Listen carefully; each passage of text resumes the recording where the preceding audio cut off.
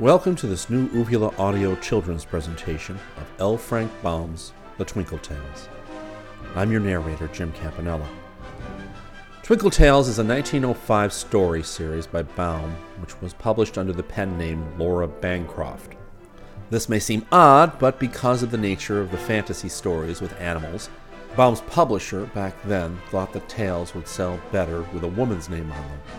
The 6 stories were issued in separate booklets by Baum's publisher, Riley & Britton, with illustrations by Maginel, Wright, and Wright. In 1911, the 6 8-chapter stories were collected as Twinkle and Chubbins, Their Astonishing Adventures in Nature Fairyland, which is a misnomer since Chubbins appears in only 2 stories, and few are set in Nature Fairyland. The first book was eventually followed by the sequel, Policeman Bluejay, which was retitled Babes in Birdland for its second edition. More than a decade later, Baum wanted these Bancroft stories published under his own name, and his publisher put out a second edition of Babes in Birdland, third edition overall, with Baum's name on it for the first time in 1917. The present set of stories contains 6 separate tales about the little girl Twinkle's adventures among the animals. The stories start with a tale called Mr. Woodchuck, which has a strangely PETA-like plot in which the animals put Twinkle on trial for her father trapping animals. This odd little animal rights tale is followed by Bandit Jim Crow, Prairie Dog Town, Prince Mud Turtle, Twinkle's Enchantment, and finally Sugarloaf Mountain. As with all of Baum's material, the Twinkle tales are imaginative, mind-blowing, and endearing all at the same time, and we think you will love them. And now, Twinkle Tales. Mr. Woodchuck. Chapter 1. The Trap. "There's a woodchuck over on the side hill that's eating my clover," said Twinkle's father, who was a farmer. "Why don't you set a trap for it?"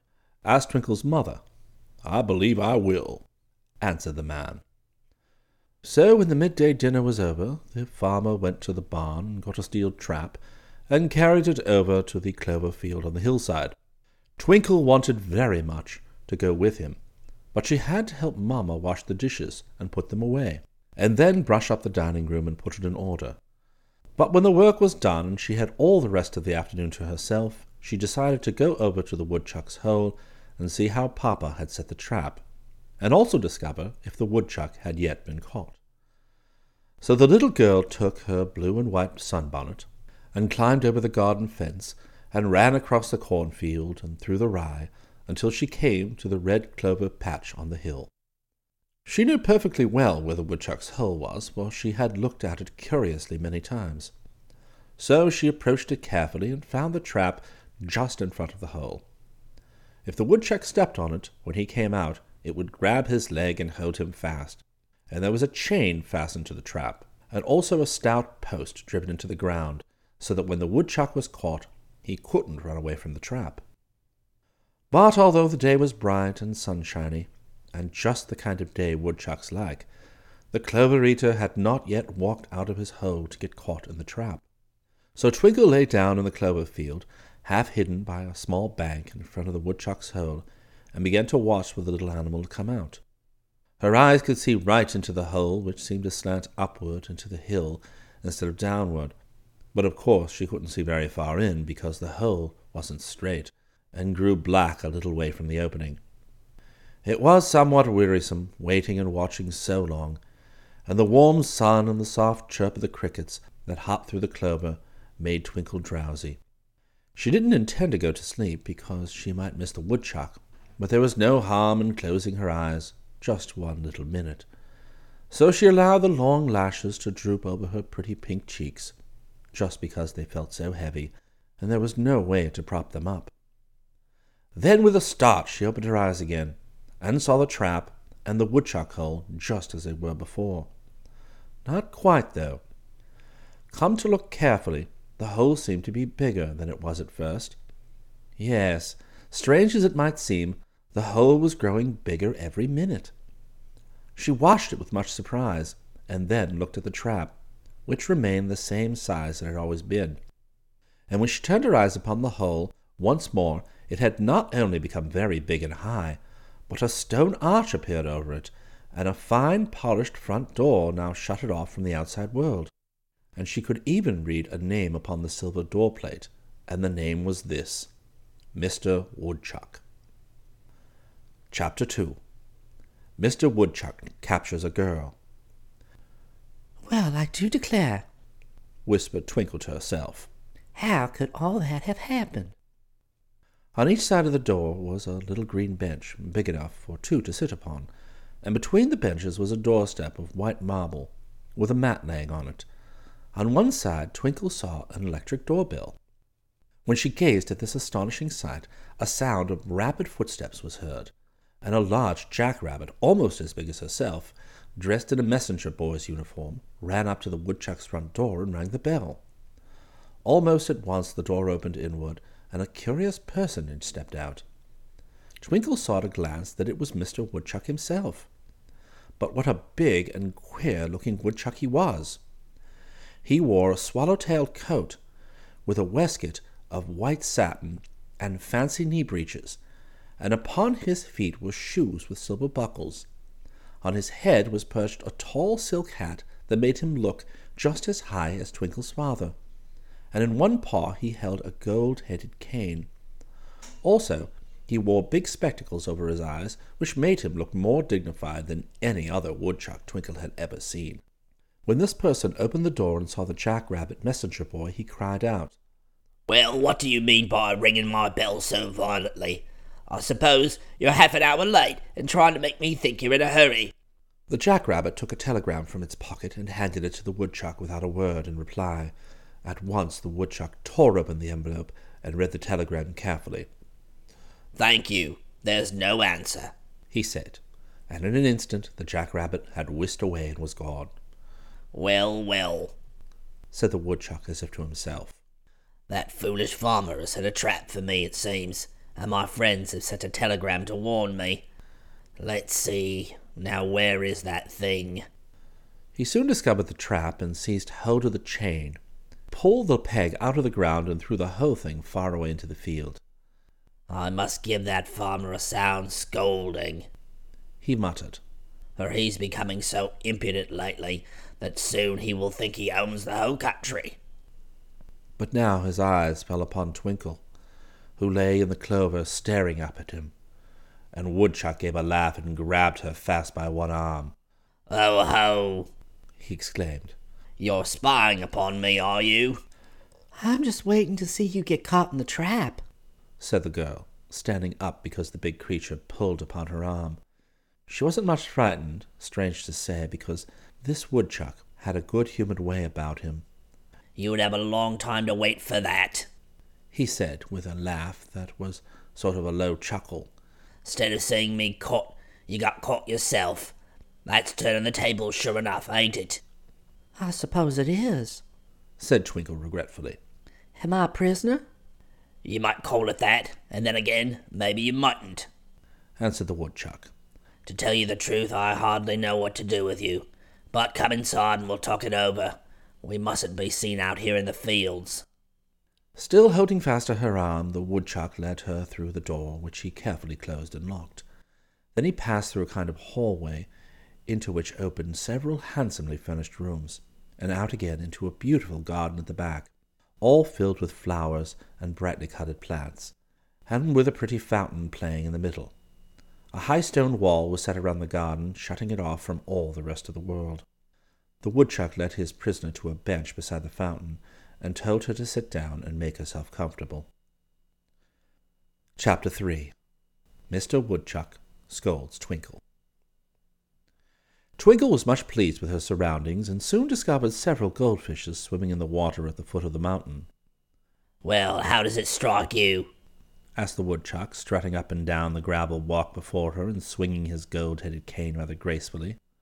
It seems like a dream, said Twinkle. "To be sure," he answered, nodding. "You'd no business to fall asleep in the clover." Did I? she asked, rather startled at the suggestion. "Stands to reason you did," he replied. "You don't for a moment think this is real, do you?" Certainly seems real, she answered. Aren't you the woodchuck? "Mr. Woodchuck, if you please. Address me properly, young lady, or you'll make me angry." Well then, aren't you Mr. Woodchuck? "At present I am, but when you wake up I won't be," he said. Then you think I'm dreaming? "You must figure that out for yourself," said Mr. Woodchuck. What do you suppose made me dream? "I couldn't care to guess." Do you think it's something I've eaten? she asked anxiously. "I hardly think so. This isn't any nightmare, you know, because there's nothing at all horrible about it so far. You've probably been reading some of those creepy, sensational storybooks." I haven't read a book in a long time, said Twinkle. "Dreams are not always to be accounted for," remarked Mr. Woodchuck thoughtfully. "But this conversation is all wrong. When one is dreaming, one doesn't talk about it or even know it's a dream. So let's speak about something else." It's very pleasant in this garden, said Twinkle. I don't mind being here a bit. "But you can't stay here, replied Mr. Woodchuck. "and you ought to be very uncomfortable in my presence. You see, you're one of the deadliest enemies of my race. All you human beings live for or think of is how to torment and destroy woodchucks."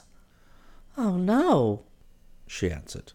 We have many more important things than that to think of. But when a woodchuck gets to eating our clover and vegetables and spoils a lot, we just have to do something to stop it. That's why my papa set the trap. "You're selfish," said Mr. Woodchuck. "and you're cruel to poor little animals that can't help themselves and have to eat what they can find or starve. There's enough for us all, growing out in the broad fields." Twinkle felt a little ashamed. We have to sell the clover and vegetables to earn our living. she explained. And if the animals eat them up, we can't sell them. "We don't eat enough to rob you," said the woodchuck. "and the land belonged to the wild creatures long before you people came here and began to farm. And really, there's no reason why you should be so cruel. It hurts dreadfully to be caught in a trap, and an animal captured in that way sometimes has to suffer for many hours before the man comes to kill it. We don't mind the killing so much. Death doesn't last but an instant, but every minute of suffering seems to be an hour." That's true, said Twinkle, feeling sorry and repentant. I'll ask Papa never to set another trap. "That will help some," returned Mr. Woodchuck more cheerfully. "and I hope you'll not forget the promise when you wake up. But that isn't enough to settle the account for all our past sufferings, I assure you. So I am trying to think of a suitable way to punish you for the past wickedness of your father, and of all the other men that have set traps." Why, if you feel that way, said the little girl, then you're just as bad as we are. "How's that?" asked Mr. Woodchuck, pausing in his walk to look at her. It's as naughty to want revenge as it is to be selfish and cruel, she said. "I believe you are right about that," answered the animal, taking off his silk hat and rubbing the fur smooth with his elbow. "But woodchucks are not perfect any more than men are. So you'll have to take us as you find us. And now I'll call my family and exhibit you to them. The children especially will enjoy seeing the wild human girl I've had the luck to capture." Wild? she cried indignantly. "If you're not wild now, you will be before you wake up," he said. Chapter 4. Mrs. Woodchuck and her family. But Mr. Woodchuck had no need to call his family, for just as he spoke, a chatter of voices was heard, and Mrs. Woodchuck came walking down a path of the garden, with several young woodchucks following after her.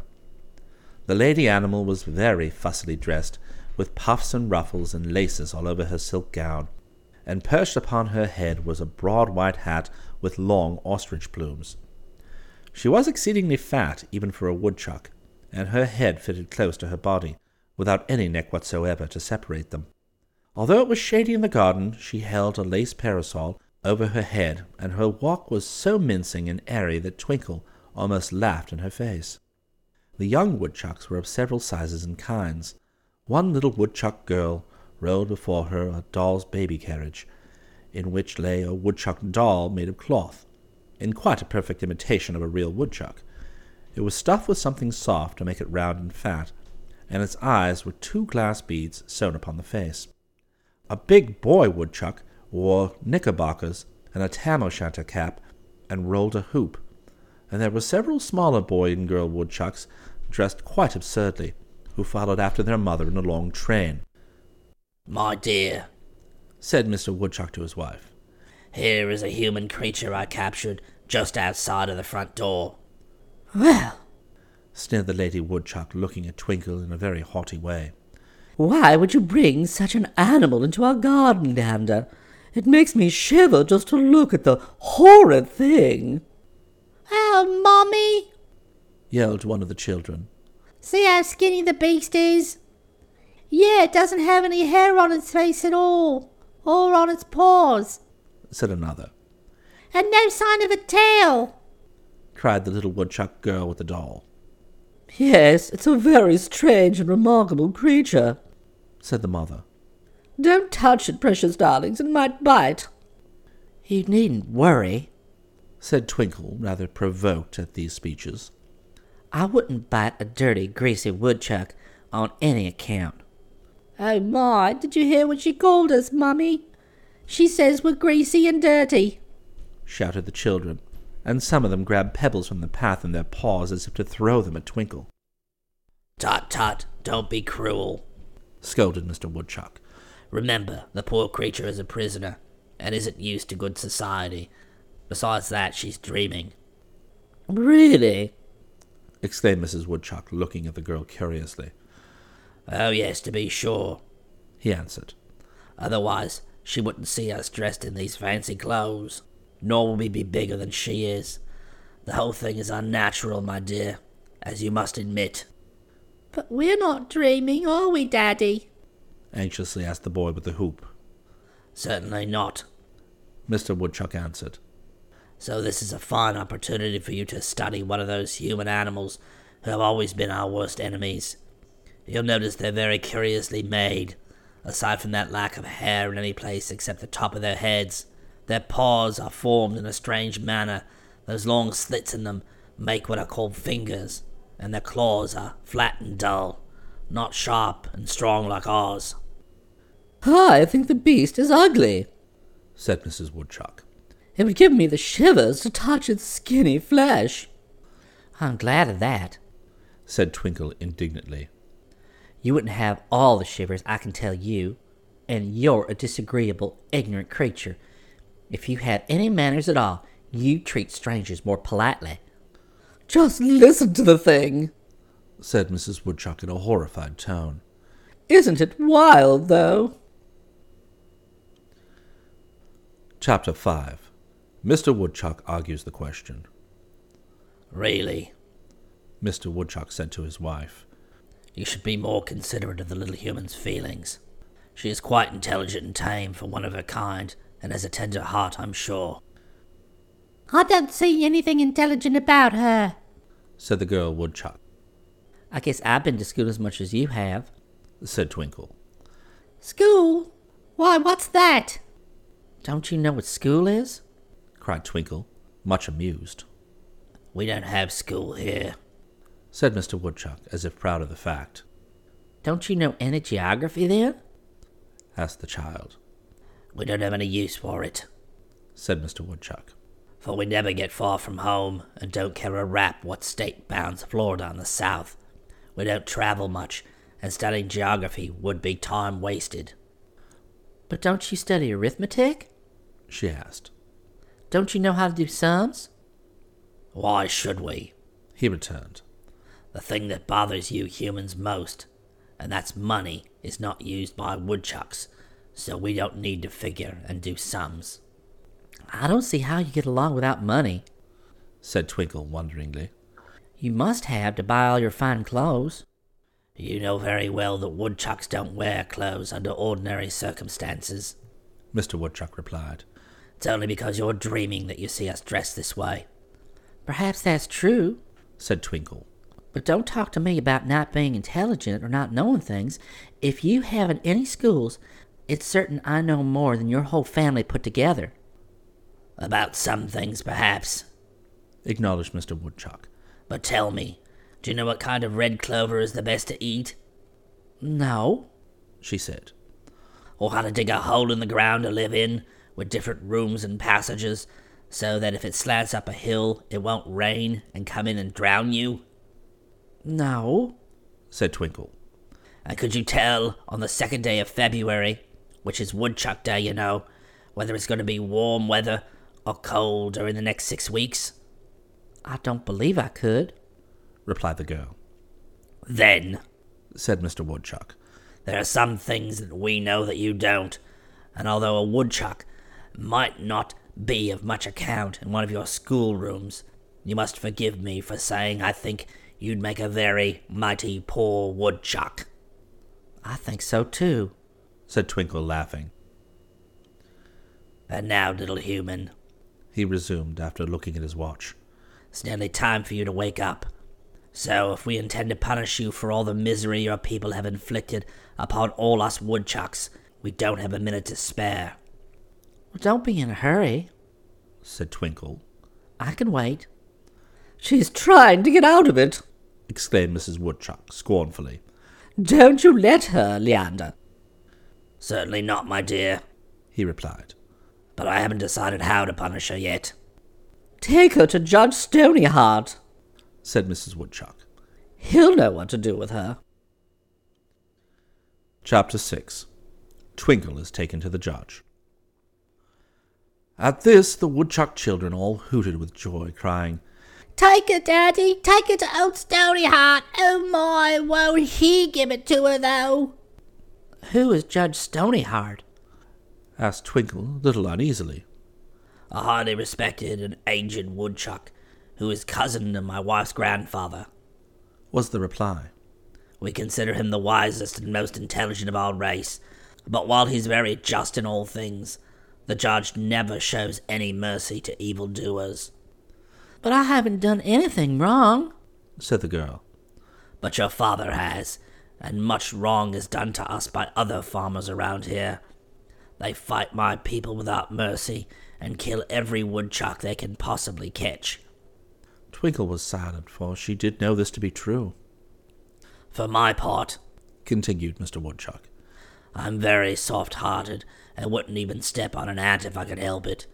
Also, I'm sure you have a kind disposition, but you are a human and I'm a woodchuck, so I think I will take you to old Stonyheart and let him decide your fate. Hooray! Shouted the young woodchucks, and away they ran through the paths of the garden, followed slowly by their fat mother, who held the lace parasol over her head as if she feared she would be sunstruck. Twinkle was glad to see them go. She didn't care much for the woodchuck children. They were wild and ill-mannered, and their mother was even more disagreeable than they were. As for Mr. Woodchuck, she did not object to him so much. In fact, she rather liked to talk to him, for his words were polite and his eyes pleasant and kindly. Now, my dear, He said, as we are about to leave this garden, where you have been quite secure, I must try to prevent your running away when we are outside the wall. I hope it won't hurt your feelings to become a real prisoner for a few minutes. Then Mr. Woodchuck drew from his pocket a leather collar, very much like a dog collar, Twinkle thought, and proceeded to buckle it around the girl's neck. To the collar was attached a fine chain about 6 feet long, and the other end of the chain Mr. Woodchuck held in his hand. Now then, please come along quietly and don't make a fuss. He led her to the end of the garden and opened a wooden gate in the wall, through which they passed. Outside the garden, the ground was nothing but hard, baked earth, without any grass or other green things growing upon it, or any tree or shrub to shade it from the hot sun. And not far away stood a round mound, also of baked earth, which Twinkle at once decided to be a house because it had a door and some windows in it. There was no living thing in sight, not even a woodchuck, and Twinkle didn't much care for the baked clay scenery. Mr. Woodchuck, holding fast to the chain, led his prisoner across the barren space to the round mound, where he paused to rap softly upon the door. Chapter 7. Twinkle is Condemned. "Come in," called a voice. Mr. Woodchuck pushed open the door and entered, drawing Twinkle after him by the chain. In the middle of the room sat a woodchuck whose hair was grizzled with old age. He wore big spectacles upon his nose, and a round knitted cap with a tassel dangling from the top upon his head. His only garment was an old and faded dressing gown. When they entered, the old woodchuck was busy playing a game with a number of baked clay dominoes, which he shuffled and arranged upon a baked mud table. Nor did he look up for a long time, but continued to match dominoes and study their arrangement with intense interest. Finally, however, he finished the game, and then he raised his head and looked sharply at his visitors. "Good afternoon, Judge," said Mr. Woodchuck, taking off his silk hat and bowing respectfully. The judge did not answer him, but continued to stare at Twinkle. "I've called to ask your advice," continued Mr. Woodchuck. "By good chance I've been able to capture one of those fierce humans that are the greatest enemies of the peaceful woodchucks." The judge nodded his grey head wisely, but still answered nothing. "But now that I've captured the creature, I don't know what to do with her," went on Mr. Woodchuck. "Although I believe, of course, she should be punished in some way and made to feel as unhappy as her people have made us feel. Yet I realize it's a dreadful thing to hurt any living creature, and as far as I'm concerned, I'm quite willing to forgive her." With these words, he wiped his face with a red silk handkerchief, as if really distressed. "She's dreaming," said the judge in a sharp, quick voice. Am I? Asked Twinkle. "Of course you are. You were probably lying on the wrong side when you went to sleep." Oh, She said. I wondered what made it. "Very disagreeable dream, isn't it?" Continued the judge. Well, not so very. It's interesting to see and hear woodchucks in their own homes. She answered. And Mr. Woodchuck has shown me how cruel it is for us to set traps for you. "Good. Said the judge. But some dreams are easily forgotten. So I'll teach you a lesson you'll be likely to remember. You shall be caught in a trap yourself." Me? Cried Twinkle in dismay. "Yes, you. When you find how dreadfully it hurts, you'll bear the traps in mind forever afterwards.